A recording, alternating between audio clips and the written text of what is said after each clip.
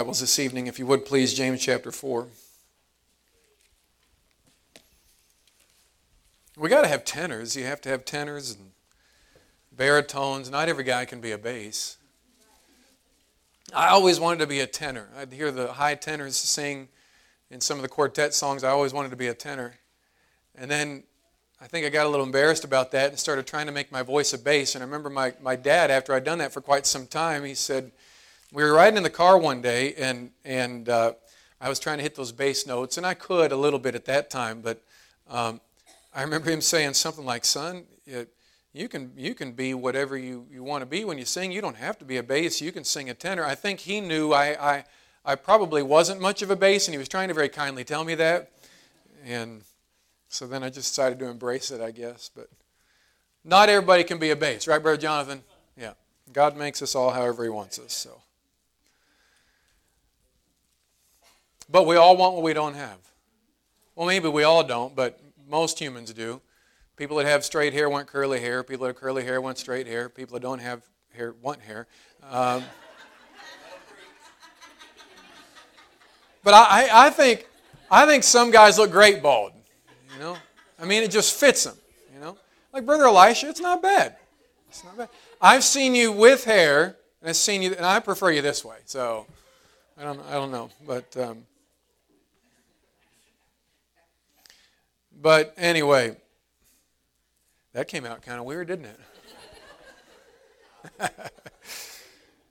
Maybe I should stop that part and just get into the preaching. James chapter 4, and let's pick it up in verse number 13. James chapter 4 and verse number 13. I did this in Sunday school this morning, and as I was thinking and praying about what the Lord would have us to do, I could not get some of these things off my mind. I believe it's what He would have us to do. Let's all stand to our feet in honor of the Word of God, if you would please. We've been studying through the book of James in Sunday school and just happened into these texts this morning as we've gone line through line, verse by verse through these chapters. And I'm not often repeating things that have been preached earlier in the day. If you were in Sunday school and heard this, if you already got some things settled in your heart and got it all taken care of, you can take your shoes off, kick back, and just, watch YouTube. But if you didn't get things right with the Lord and God spoke to you, then you can probably tune in again. But hopefully everybody else will also get something if it be of Him. The Bible says in verse 13, "Go to now, ye that say today or tomorrow, we will go into such a city and continue there a year, and buy and sell and get gain. Whereas ye know not what shall be on the morrow. For what is your life? It is even a vapor that appeareth for a little time, and then vanisheth away. For that ye ought to say, if the Lord will, we shall live and do this or that. But now ye rejoice in your boastings. All such rejoicing is evil. Therefore, to him that knoweth to do good and doeth it not, to him it is sin. Go to now, ye rich men, weep and howl for your miseries that shall come upon you. Your riches are corrupted, and your garments are moth-eaten. Your gold and silver is cankered, and the rust of them shall be a witness against you, and shall eat your flesh as it were fire. Ye have heaped treasure together for the last days. Behold, the hire of the laborers, who have reaped down your fields, which is of you kept back by fraud, crieth." And he goes on and speaks to the rich men. Dear Heavenly Father, I pray that you would please speak to our hearts this evening and guide me, direct me, help me to preach your word the way that you desire, and help me not to get in the way, please. I pray that you'd anoint this service with power from on high. Guide and direct my thoughts. We pray these things in Jesus' name. And amen. You can be seated. In the book of James, if you've not been in Sunday school class, I'll introduce it a little bit, just very briefly here. But in the first chapter, the Holy Spirit inspires him to say these words. The book is written to what the Bible calls the 12 tribes which are scattered abroad. Now, there's some debate on who that might be, the 12 tribes that are scattered abroad. We clearly know the 12 tribes are the children of Israel. There's no question about that. But Is this more a figurative reference, some would say, to the idea that we have all been grafted into the family of God through the seed of Abraham by faith, as Abraham had faith? Is it in reference to all of us? Is it in reference to the Jewish people that were scattered abroad, as the book of Acts says that they were, when they came to Christ in belief, while the other Jews persecuted them and scattered them? The Bible tells us in the book of Acts that there was a great persecution about the church in those days, and they were scattered abroad. So I lean that way. I happen to believe that who is being spoken to, it's probably in context of who was in that day scattered abroad. It would have been the Jewish people that had put their trust in Christ, and in the book of Acts, they were scattered out from Jerusalem. So the church is kind of all gathered together there in Jerusalem after the day of Pentecost, and great works are being done, but then because there's a great persecution arising of the church, they are scattered abroad. And the Bible says they go everywhere teaching and preaching, and they're literally running for their lives. This isn't the type of scattering that happens when people get mad at the preacher at church and they go to another church. It's not that kind of scattering. It's kind of scattering where somebody is preaching the gospel and their life is literally in jeopardy because of it. The kind of thing that was taking place when Stephen was stoned. That's the kind of persecution that was taking place when the church was scattered abroad. So this book is written, it seems anyway, to those people that are scattered abroad because of their faith. They've believed in Jesus, they're preaching the Word of God, and their lives are literally in jeopardy over it. And that's a lot of, by the way, the New Testament Christians. And so, as the book is laid out here, God deals with a few things in the first chapter concerning their faith and concerning trials and temptations is what he calls them, but the meaning of that would have been the trials of their faith, which is referenced in the first 4 or 5 verses of the chapter. Then he talks about their need to grow according to the Word of God during their trials at the end of the first chapter. Then he gets into the second chapter and he begins to deal with their behavior towards one another as a sign of pure religion. He closes the first chapter out by saying pure religion and undefiled before God and the Father is this: to visit the fatherless and widows in their affliction and to keep oneself unspotted from the world. He said this is pure religion. To be considerate of others, that's pure religion. To be considerate of others that have great need. And then as he gets into chapter 2, which would not have been chapter 2 when it was written, it all would have been one letter written together.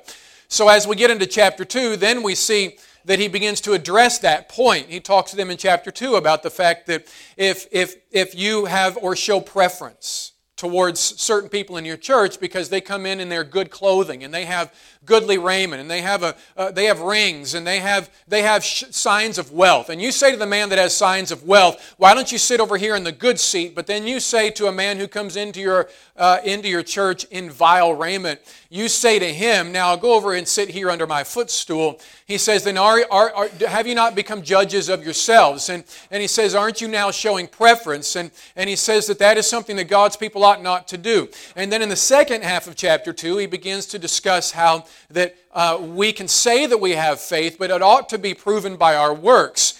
Justified. In other words, you say you have faith, but is it justified by your actions? Then in chapter 3, he begins to talk about our tongues, how we treat each other with our mouths, how we address each other in those manners. In chapter 4, then he begins, and by the way, chapter 3 is a heavy chapter. And then, because we're all guilty of it, he says, in many things we offend all. All of us offend each other with these things, even when we're not trying.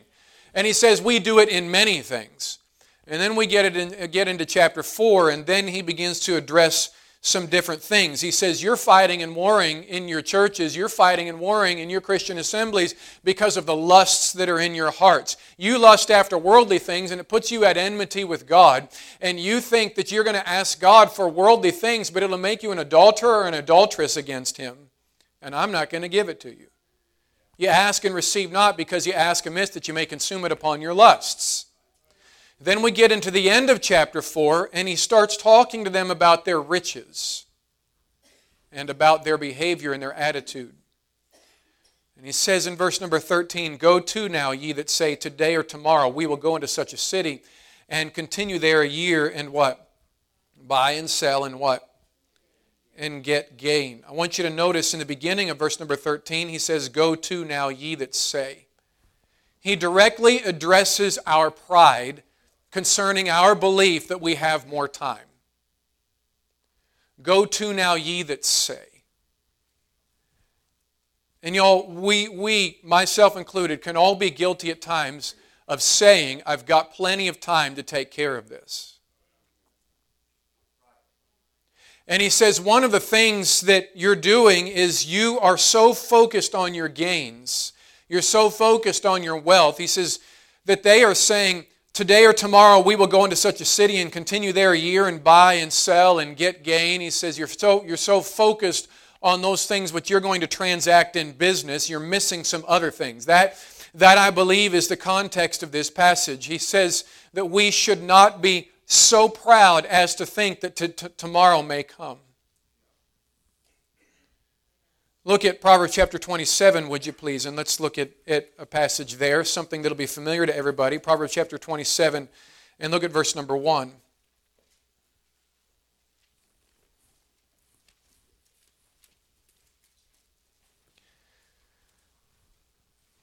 Proverbs chapter 27 and verse number 1, the Bible says, boast not thyself of tomorrow,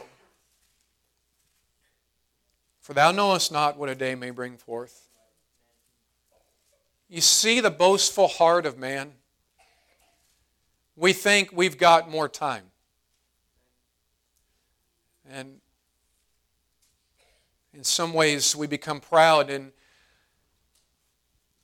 the fact that we believe that because things are in order and things are working out right now, that everything will continue that way. And he says, don't be boastful of tomorrow, for thou knowest not what a day may bring forth. When that reference is made, for thou knowest not what a day may bring forth, it's largely saying, don't boast yourself about tomorrow because you don't know what's going to happen today. Don't know. I mentioned this morning, and I don't say it to hurt anybody, but all right, I don't think I'm supposed to say it. We have to be careful thinking and boasting about what we will do tomorrow. Now, this is all leading to something. Sometimes we can get lulled to sleep because things are going well. I want you to turn your Bibles, if you would please, to the book of Isaiah. This is a little bit of a Bible study because of the fact that it was a Bible study to begin with. Maybe a little bit different from Sunday night, but I want you to see it here in Isaiah chapter number 56. Now you need to understand the context of what God is saying to His people in Isaiah 56. Israel had gone astray from Him, and so many times He sent prophets to try to get their attention. Sometimes they would listen, but when you get to the books of Isaiah and Jeremiah, for the most part, they are not listening anymore. They are asleep at the wheel. And I want you to see it in verse number 10. Did I say verse number 11? Look at verse number 10. God is trying to get His people's attention, and He's speaking to them about the fact that judgment is coming. Judgment is coming. But they don't see it. And He says His watchmen are blind. What is a watchman? A watchman is a man that is at the top of the wall of the cities in those days. He was there to try to foresee the danger before it came. He was supposed to be watching for an army that was trying to, that was coming against the city. He was there to watch for dangers. He's the watchman. They would take shifts, the first watch of the night, second watch of the night, third watch of the night. They would watch for the city. They were there to warn the people. He's speaking to them in literal and in figurative terms. He's saying, look, you should be aware of what's coming, but you're asleep. His watchmen are blind. They are all ignorant. They are all, what's this word here? Dumb dogs. That's strong language. They cannot bark, sleeping, lying down, loving to slumber. He says, y'all are sleeping because you think everything is okay. And you're not watching for what is coming. He says, I've been warning you. I've been trying to get your attention, but you're not listening. Verse number 11, yea, they are greedy dogs, which can never have enough. And they are shepherds that cannot understand. They all look to their own way, everyone for his gain, from His quarter. He says, you're all a bunch of greedy dogs. Look, y'all, sometimes we think that preachers aren't supposed to be bold and not supposed to say mean things. God is literally calling His people greedy. He's calling them names. He's saying, think about a dog in the streets or a dog in the field when it's hungry and carnivorous and it's going after something and they fight with each other and they're greedy because they all are trying to fight for the same thing. He said, that's how you're acting. They are greedy dogs which can never have enough. And they are shepherds that cannot understand. They all look to their own way. What is a shepherd that cannot understand? The shepherd is supposed to watch over the flock and know when danger is coming and try to protect the sheep from the danger of the wolf or from the danger of the bear or the lion, as David did in his day. They're supposed to be watching, but instead he's telling them, look, you're like shepherds that are asleep and you're not paying attention. And he says, you're not able to understand what's happening. And they all look to their own way. He says your head is down and it's so focused on your own gain. You're looking for your own good. This is my way in life. This is what I need to get. This is what I need to go after. He says you're so concerned about your own self and your own life and your own gain that everyone is constantly concerned about his own way and his own quarter. In other words, he said you're not lifting up your eyes and looking at the big picture. And y'all, we can all be guilty sometimes of only looking at what we can get out of life instead of lifting up our eyes and seeing the big picture of what's really going on. And he says in verse number 12, come ye, say they, I will fetch wine, and we will fill ourselves with strong drink. And tomorrow shall be as this day, and what? And much more abundant. So he says, look, you're living in prosperity, and you keep saying to yourself, tomorrow we'll go, just like in the book of James, we'll go and buy and sell, and we'll do that a year from now, and nothing's ever going to change. And he says, you're saying tomorrow shall be as this day, and matter of fact, tomorrow's going to be even better than this day. We're going to prosper even more. We're going to be even in more abundance. They're just lost in the fact that they're prosperous.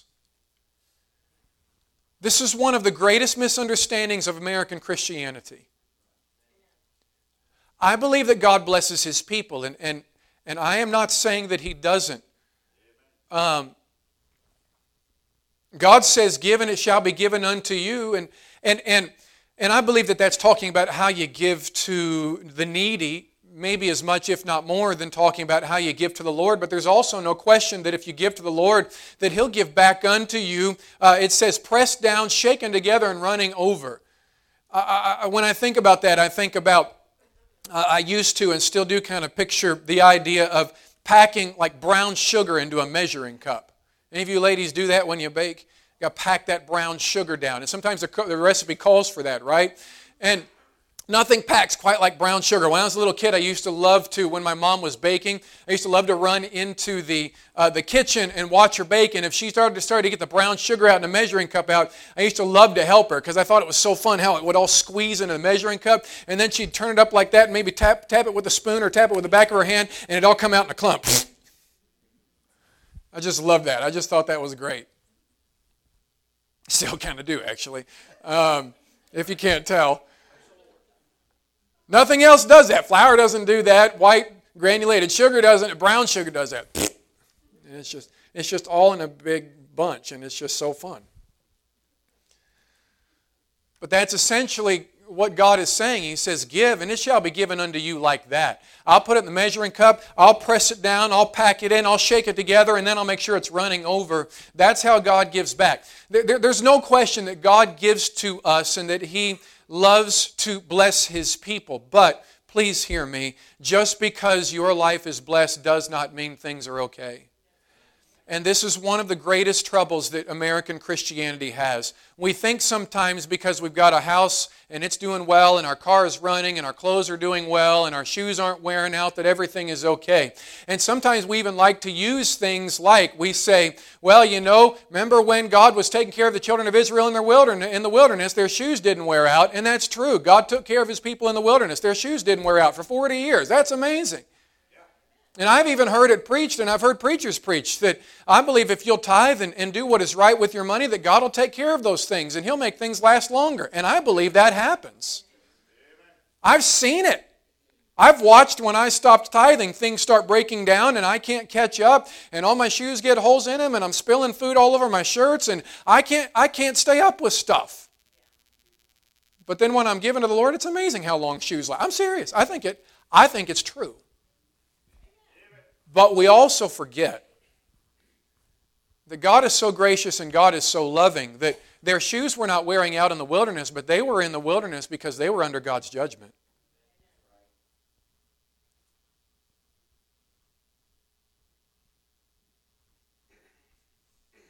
Think about that.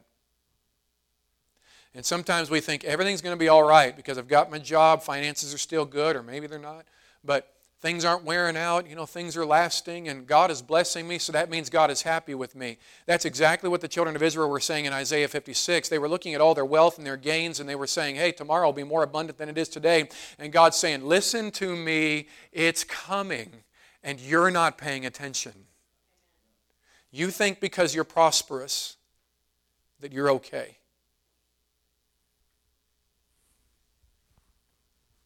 Let's turn our Bibles over, if we could please, to Revelation chapter 3. And I want us to see it here. Revelation chapter 3.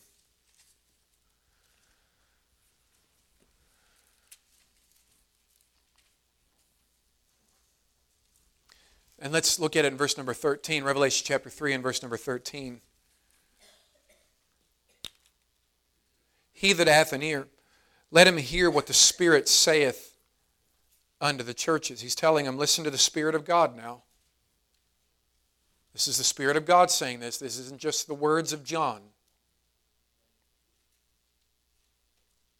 And unto the angel of the church of the Laodiceans write, these things saith the Amen, the faithful and true witness, the beginning of the creation of God. I know thy works, that thou art neither cold nor hot.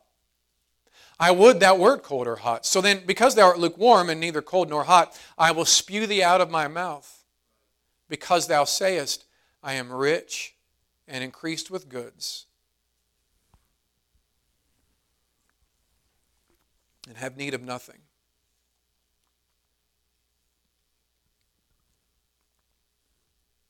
Are we listening?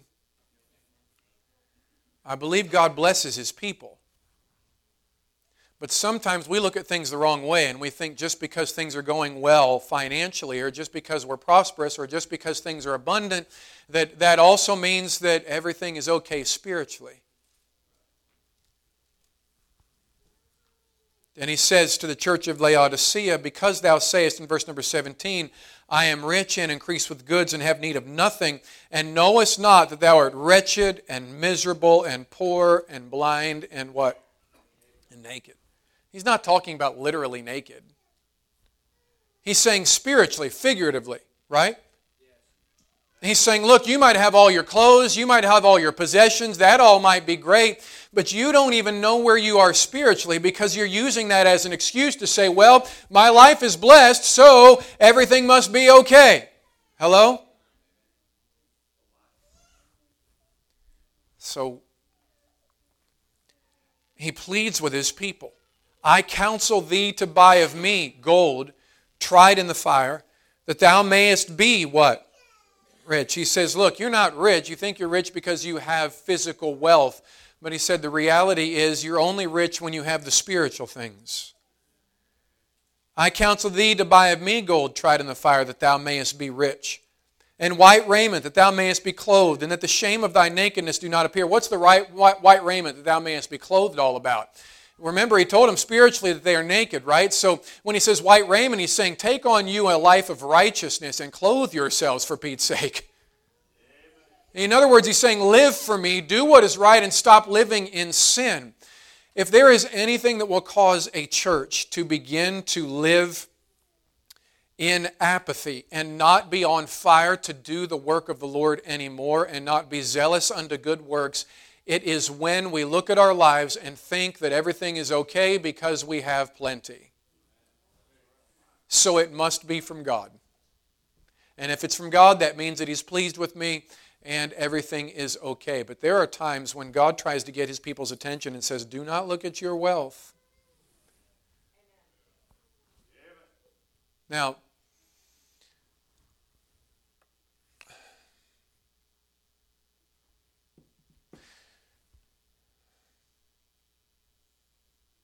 Luke chapter number 12, the Lord gives us a little parable, a little story about a rich man that had a very prosperous harvest, right? And he essentially said, I don't know what to do with all this. So I'll tell you what I'll do. I'll build myself some barns and I'll put it all in store, and you know what? It's been so good. I tell you what I'm going to do. I'm just going to go and live my life from this day forward in ease, and I'm not going to worry about anything, and I'm just going to enjoy the fruits of my labor. And God says, I guess I should have just read it. Look at Luke chapter number 12.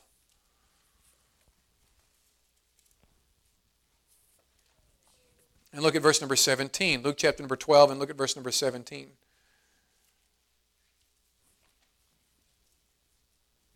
And he thought within himself, saying, what shall I do? Because I have no room where to bestow my fruits. And he said, this will I do. I will pull down my barns and build greater. And there will I bestow all my fruits and my goods. And I will say to my soul, soul, thou hast made much goods laid up for many years. Take thine ease, eat, drink, and be merry. But God said unto him, thou fool. It's a strong term, isn't it? What if the preacher stood up and looked at a congregation and said, you bunch of fools? He'd probably be ready to vote me out next Sunday. God uses strong language every now and then to get His people's attention. He's not always just, oh, it's okay, bless your heart. Every now and then He gets serious. He says, thou fool, this night thy soul shall be required of thee. Then whose shall those things be which thou hast provided? I mentioned this morning. Ben mentioned this last Sunday night. You live your life trying to make gains and then you die and somebody else buys all of it. So what was it all worth? You gave your life to it and now somebody else owns it. What does it all matter?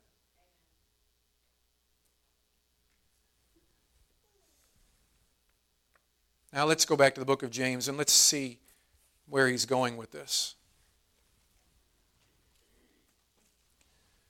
Verse number 13 again, James chapter 4.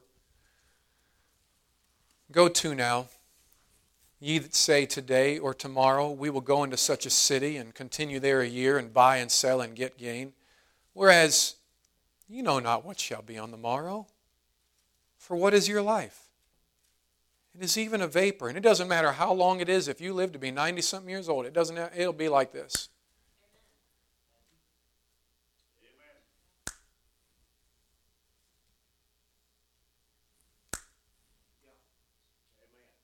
That's our life. It feels so long right now, but in the end it'll be. It's even a vapor that appeareth for a little time and then vanisheth away. For that ye ought to say, if the Lord will, we shall live and do this or that. If the Lord will, I'll have gain. But if it's not His will, so be it. See, in the beginning of this chapter, he says, you ask and receive not, because you ask amiss, that you may consume it upon your lusts, ye adulterers and adulteresses. Know ye not that the friendship of the world is enmity with God? He says, you go out there and try to make yourself a friend of the world and run after the world's gains, and you want your house, you want your land, you want your car, you want your money, you want your clothes, you want all of that stuff, and you're living for those things, and you make yourself a friend of the world, and you don't care one iota about doing my will. And we try to paint it up and say, but I'm in God's will because I'll go to church. I'll read my Bible every now and then. But if we're honest with ourselves, we know that what we're really pursuing is this. We know that what we're really pursuing is going after a house or a lifestyle or something that makes us personally happy. He says, look, instead of saying, today or tomorrow we'll go into such a city and continue there a year and buy and sell and get gain, instead of that, say, if the Lord will, we shall live and do this or that. If the Lord will, I'll get gain. If the Lord wills, I'll have a house. If the Lord wills, I'll have a car. But you know what? If He doesn't, so be it. I don't need all of that. I just need the Lord.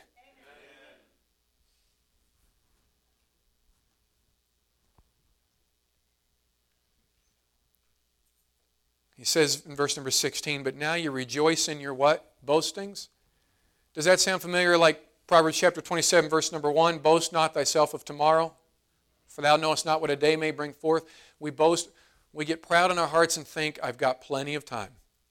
Let me just live for myself for a little while and go and gain some wealth and do my own thing and not worry about the will of God. But then he says in verse number 17, therefore, to him that knoweth to do good and doeth it not, to him it is what? Now, we love to take that verse out and use it all by itself, but it's in context of the passage. And what is being said in the passage? God is saying to His people, now listen, please hear me, because this is the meat of it all. This is what it's leading to. He says, look, you're making yourself a friend of the world and going after all the things that make you commit spiritual adultery against me. And he says, the truth is, you ask for something. Lord, please, give me such and such. Give me this. Give me that. Lord, would you please? It sure would make me happy. And the truth is, I believe God wants to give His people plenty of things, and I believe He wants to bless us. But He says in the beginning of chapter 4, I know that if I were to give you what you're asking for, you're asking amiss because your heart is not right. And if I gave it to you, it would cause you to commit spiritual adultery against me, and you'd live more for it than you would for me, and you would live more for that car or for that house or for that land or for those clothes or for that hobby or for that job. If I truly answered that prayer and gave it to you, you couldn't handle it. You'd walk away from me. God knows our heart, and He knows when we're able to take things and when we're not. Truth is, God knows my heart, and He knows there are some things I probably just can't have. And He knows you too. Amen. Truly, the people that are able to be the most prosperous in lives are the ones that don't care about being prosperous. Not in physical terms, not in financial terms. If you want God to bless you with it, it's usually the people that can say, take it or leave it, like Job. Hello? But if you go after it, watch Him take it from you. Because He will bring you to a point where He is all that you have because you are His. You belong to Him. We're bought with a price. He will not let us have things that will make us spiritual adulterers and turn our back on following Him to go after it. That's strong terminology, but that's what your Bible says. Go study it and read it for yourself now. He says, so instead of following after all of those things, instead of asking me for things that you're asking for amiss in your heart because you want to consume it upon your lusts, instead of that, how about this? Instead of boasting yourself and saying, I've got tomorrow to do good, I've got tomorrow to live for God, instead of all of that, why don't you throw it all out the window and say this, today is the day that I had to serve Christ.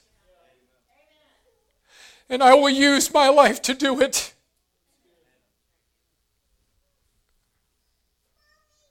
Today is the day that God has given me, and it belongs to Him. This is the day the Lord hath made. I didn't make it. I didn't give myself this life. I didn't give myself this house, these possessions. You say, well, I earned it. I went out and worked for it. No. Do you remember what God told His people right before they went into the promised land? He said, when you get there and I give you all the things that I promised, here's what's going to happen. You're going to get there and you're going to start living in all the blessings and you're going to forget it came from me. And you're going to say, look what my hands have done. And He says, I can't stand for that. And what I'll do is I'll shut the heavens that it not rain.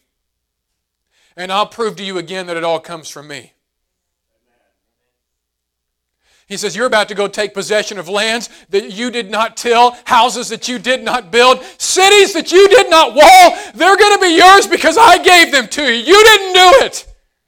That's the Christian life. If God can trust you with a business, He gives you a business. But don't let your heart wander after those things, because God will take it away from you faster than He gave it to you.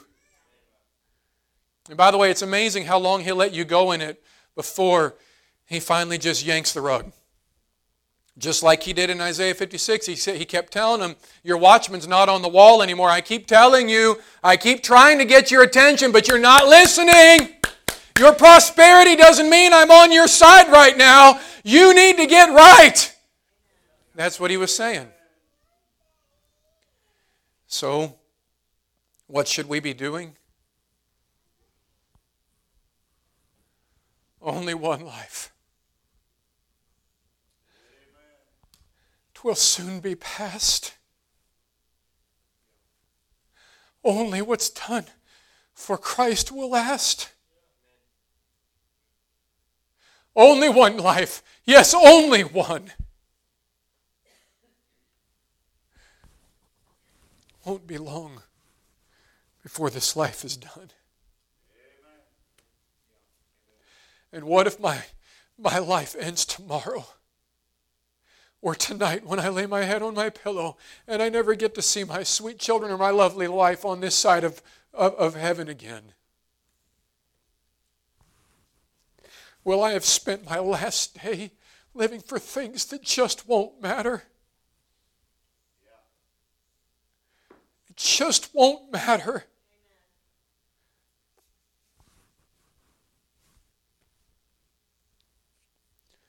Paul says in the book of 1 Corinthians chapter 7, I tell you these things not to be a stumbling block to you. I'm paraphrasing. He says, but I tell you these things that you may wait upon the Lord without distraction. What was he telling him? He said, go read 1 Corinthians 7, the last half or so of that chapter. Well, let's read it together and I'll close with it, I think. I did say I think. I was kind of trying to get you to laugh, but I guess the moment was too serious.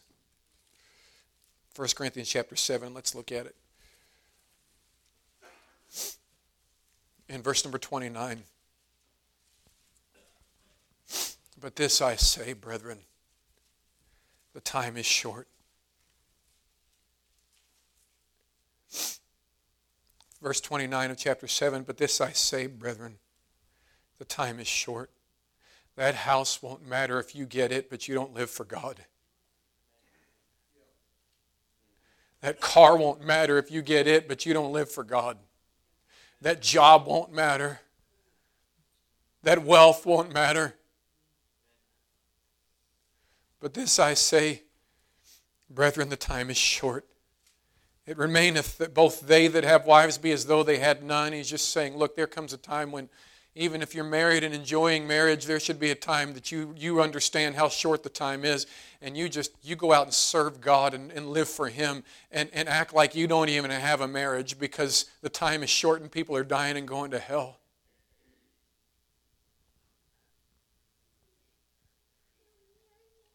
Verse number 30, and they that weep as though they that wept not. He says, if you're caught up in mourning and weeping, I need you to shake yourself out of it and stop weeping and serve God.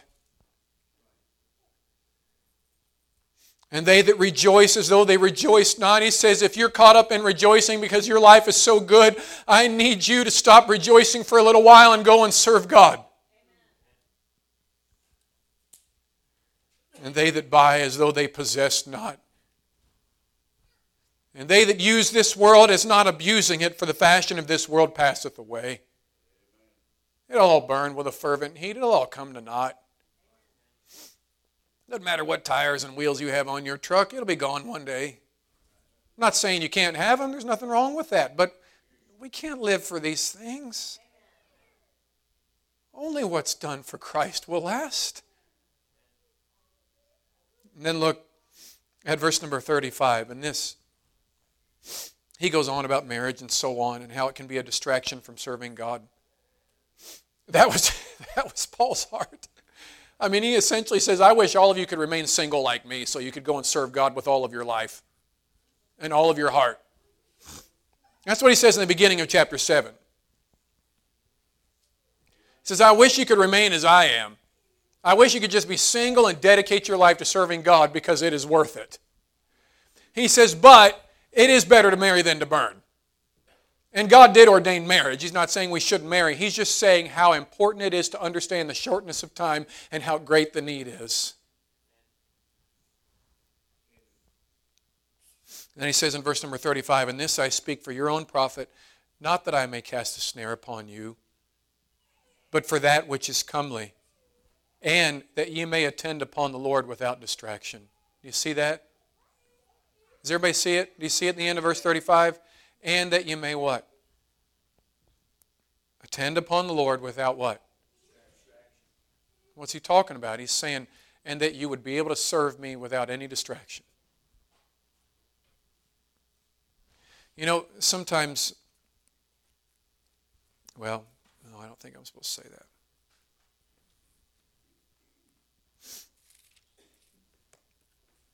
Therefore, to him that knoweth to do good and doeth it not, to him it is sin.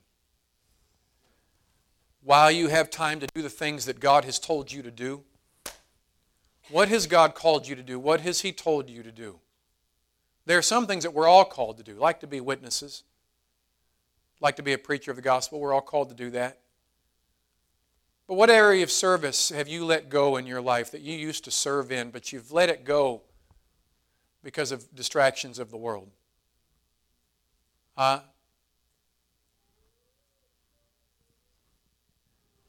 What things did you used to attend that you don't anymore? What things were you more dedicated to at one point that you're not anymore? What things have been left to slip because we've become consumed with the wrong things and distracted by the wrong things?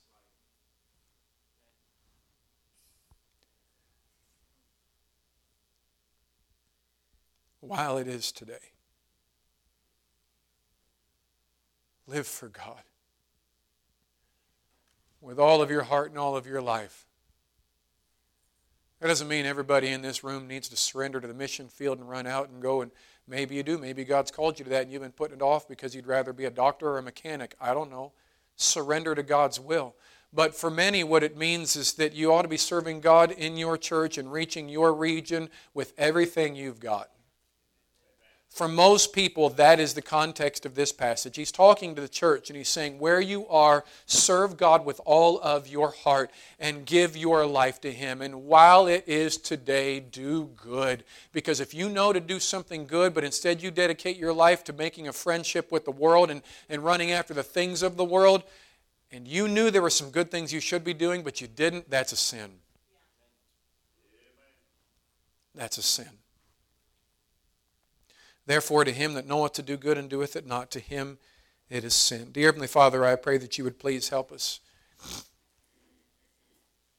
Help us to be submissive to your Holy Spirit and to hear the words that you would have us to hear.